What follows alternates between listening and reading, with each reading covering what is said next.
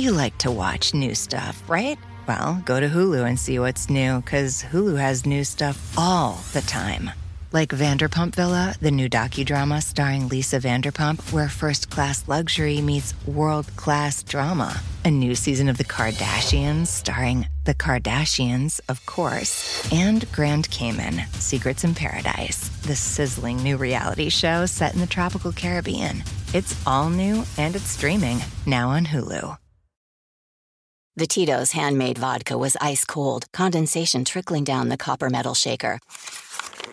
It's gotta be fresh lime, they drawled. Tart, but balanced. They weren't normally this finicky about cocktail hour. But with Tito's, it had to be perfect. Simple syrup, the final ingredient. The sound of shaking filled the room to the brim. For the perfect pour at next week's book club, try the Tito's Gim Literature. Find the recipe at titosvodka.com. 40% alcohol by volume, namely 80 proof, crafted to be savored responsibly.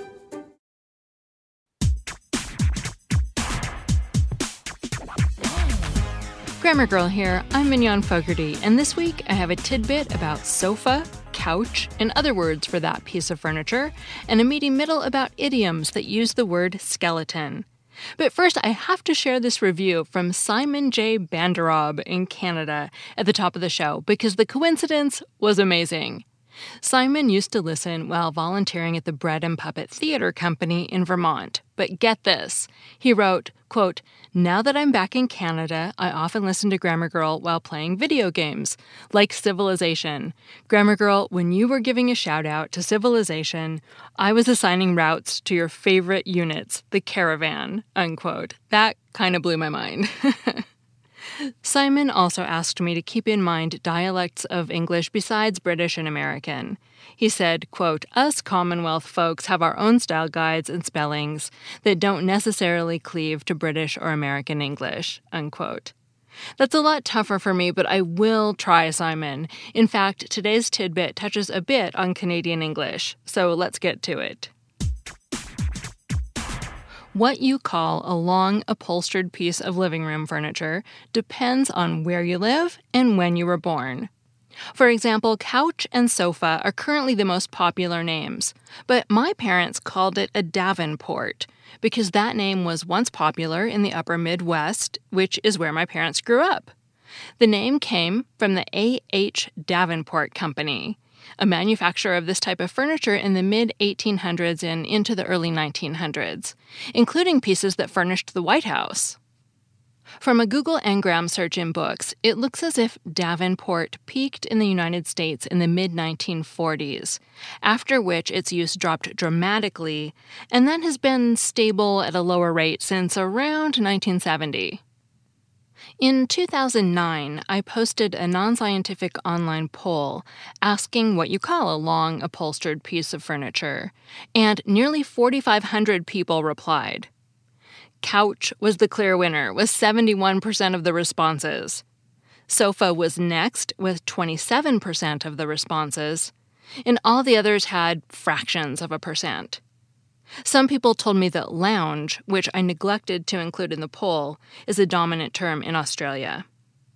Anecdotally, I've seen the assertion that sofa is proper and couch is slang, but I couldn't find any data or reference books to back that up. It may simply come from the fact that sofa is more popular in Britain and couch is more popular in the United States, and some British people consider American terms to be less proper. Also, couch probably won so dramatically in my online poll because the respondents skewed American. There may also be differences by class, at least in Britain, that didn't show up in my poll. For example, I found a linguistics corpus study that says middle-class people in Britain were more likely to use sofa or couch, whereas working-class people were more likely to use settee. Dictionaries say that couch is actually the older term, and has been around since Middle English, and comes from an old French word meaning to put into place, to lie down, or to put into bed. Sofa made its appearance in English at least a couple hundred years later, coming from the Arabic word sofa or sufa, which originally meant a bench. Sofa came to describe the piece of furniture we think of today in the early 1700s. In the old days, a couch may or may not have had a back, or may have had a half back, and may have had only an armrest on one end or had a raised end, such as a psychiatrist's couch. But my impression is that today's sofa and couch are both regularly used to describe furniture that has both a back and arms. Some responses to the poll led me to believe that Chesterfield is more popular in Canada than in the US, and may also have some traction in California. And some online searching further convinced me that Chesterfield is more popular in Canada than in the US. For example, here's a line from a book called Melanie Blue Lake's Dream, written in 1995 by a Saskatchewan teacher named Betty Fitzpatrick Dorian. While Rachel jacked up the thermostat, Melanie curled up in a shivering ball on the Chesterfield. And here's another example from a nonfiction book called Growing Up: Childhood in English Canada from the Great War to the Age of Television by Neil Sutherland. In this example, a woman is talking about her grandmother and says, "I always came and sat right beside her on the Chesterfield to watch TV." Dictionary.com also notes that Chesterfield is chiefly Canadian. Unfortunately, Google Ngram searches only let me filter by British English and American English, so I can't track Canadian trends over time. But I did find a linguistic study that says Chesterfield in Canada is much like Davenport in the United States. It was a common term years ago and is still sometimes used by older people, but among younger Canadians, couch is the common term.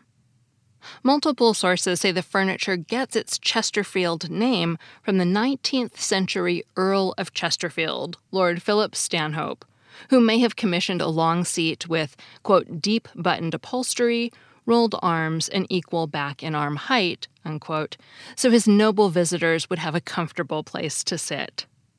So, to sum up, couch and sofa are currently by far the most popular terms in the US and UK. British writers appear to favor sofa, and American writers appear to favor couch. And you may occasionally hear divan, settee, Chesterfield, and Davenport, especially among older people. Finally, for a bit of fun, I laughed at this argument one respondent made to prove that the correct term is couch. He said, "Who ever heard of a sofa potato?" Not only was the difference between all of these terms interesting, but I also hope it might be helpful to people participating in National Novel Writing Month, which starts November 1st. If you're writing a period piece or a novel set in Canada or Australia, maybe now you have a better idea of how to describe your living room seating. Halloween is nearly here, so today we're going to talk about some frightening phrases and their origins. Specifically, phrases with the word skeleton. A skeleton is made up of all the bones in the body, from the femur in your upper leg, which is the biggest bone in the human body, to the stapes, the teeny tiny bone that conveys sound from your outer ear to your inner ear. We all have a skeleton, but hopefully not all of us have a skeleton in the closet. That's because a skeleton in the closet refers to a dark family secret, a source of pain, shame, or tragedy. The expression evokes the image of a household that seems perfectly normal until you start poking around and find an unpleasant surprise. Fiction is full of such skeletons. TV's Downton Abbey had a ton, from Lady Mary's indiscretion in Season 1 to Lady Edith's trip to the continent in Season 4. We won't spoil anything, but suffice it to say that both women had a secret they were desperate to keep. Edgar Allan Poe's narrator in The Tell-Tale Heart had a literal skeleton in the closet, or rather under the floor, that he was trying to hide. And Charlotte Bronte's Jane Eyre featured the ultimate skeleton in the closet, a family secret kept under lock and key until the day it escaped. FYI, this term was first used in literature by William Thackeray in 1845, but it's believed to have been used earlier in common talk. Let's look now at skeleton crew. A skeleton crew refers to a team of workers that's been pared to the bone, reduced to the minimum number of people needed to get the job done. For example, a restaurant might normally have 5 servers on the floor and 1 person bussing tables. On a quiet night, though, they might get by with a skeleton crew of just 3 servers, with each of them taking turns cleaning tables. This phrase draws on one of the shades of meaning of skeleton, the bare outline or most necessary features of something. This meaning is also used in the phrase skeleton key. A skeleton key is a key that's made to open many different locks. It can do this because most of the pointy bits on its blade have been filed away, leaving only one bit at the end.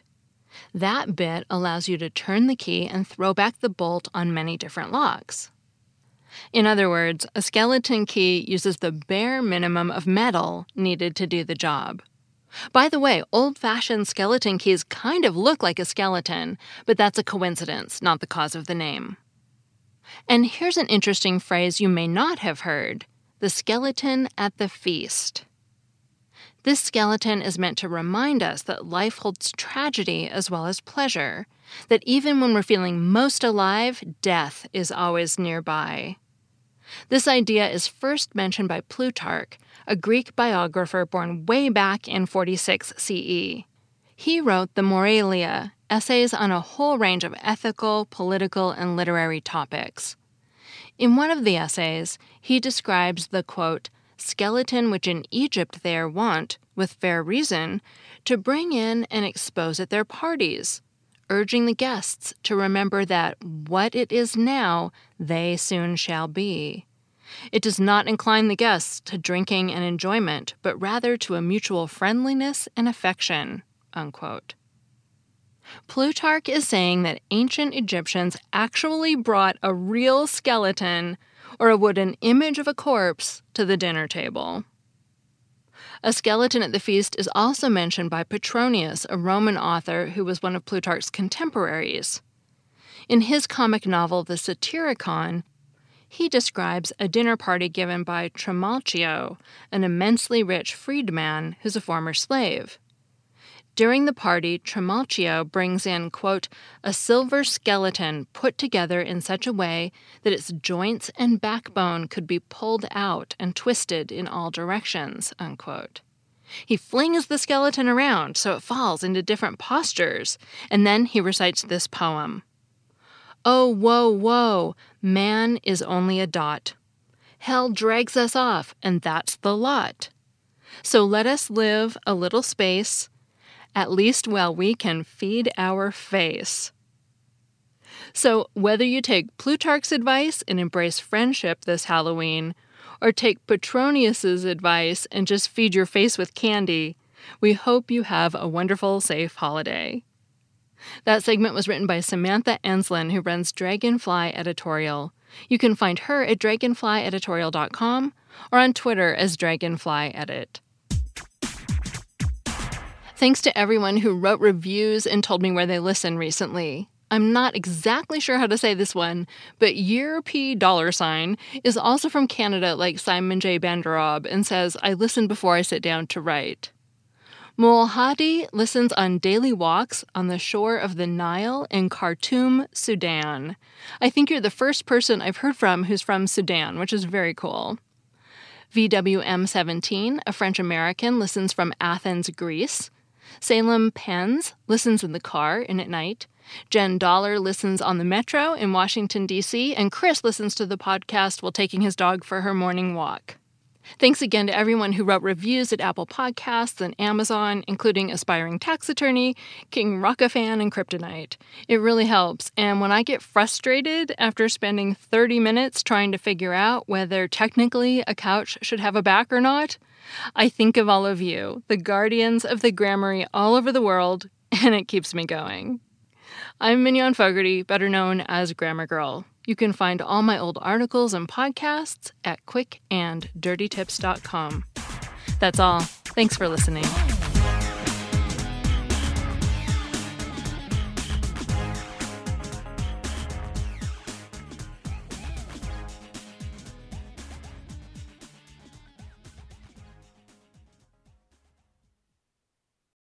Reese's Peanut Butter Cups are the greatest, but let me play devil's advocate here. Let's see. So, no, that's a good thing.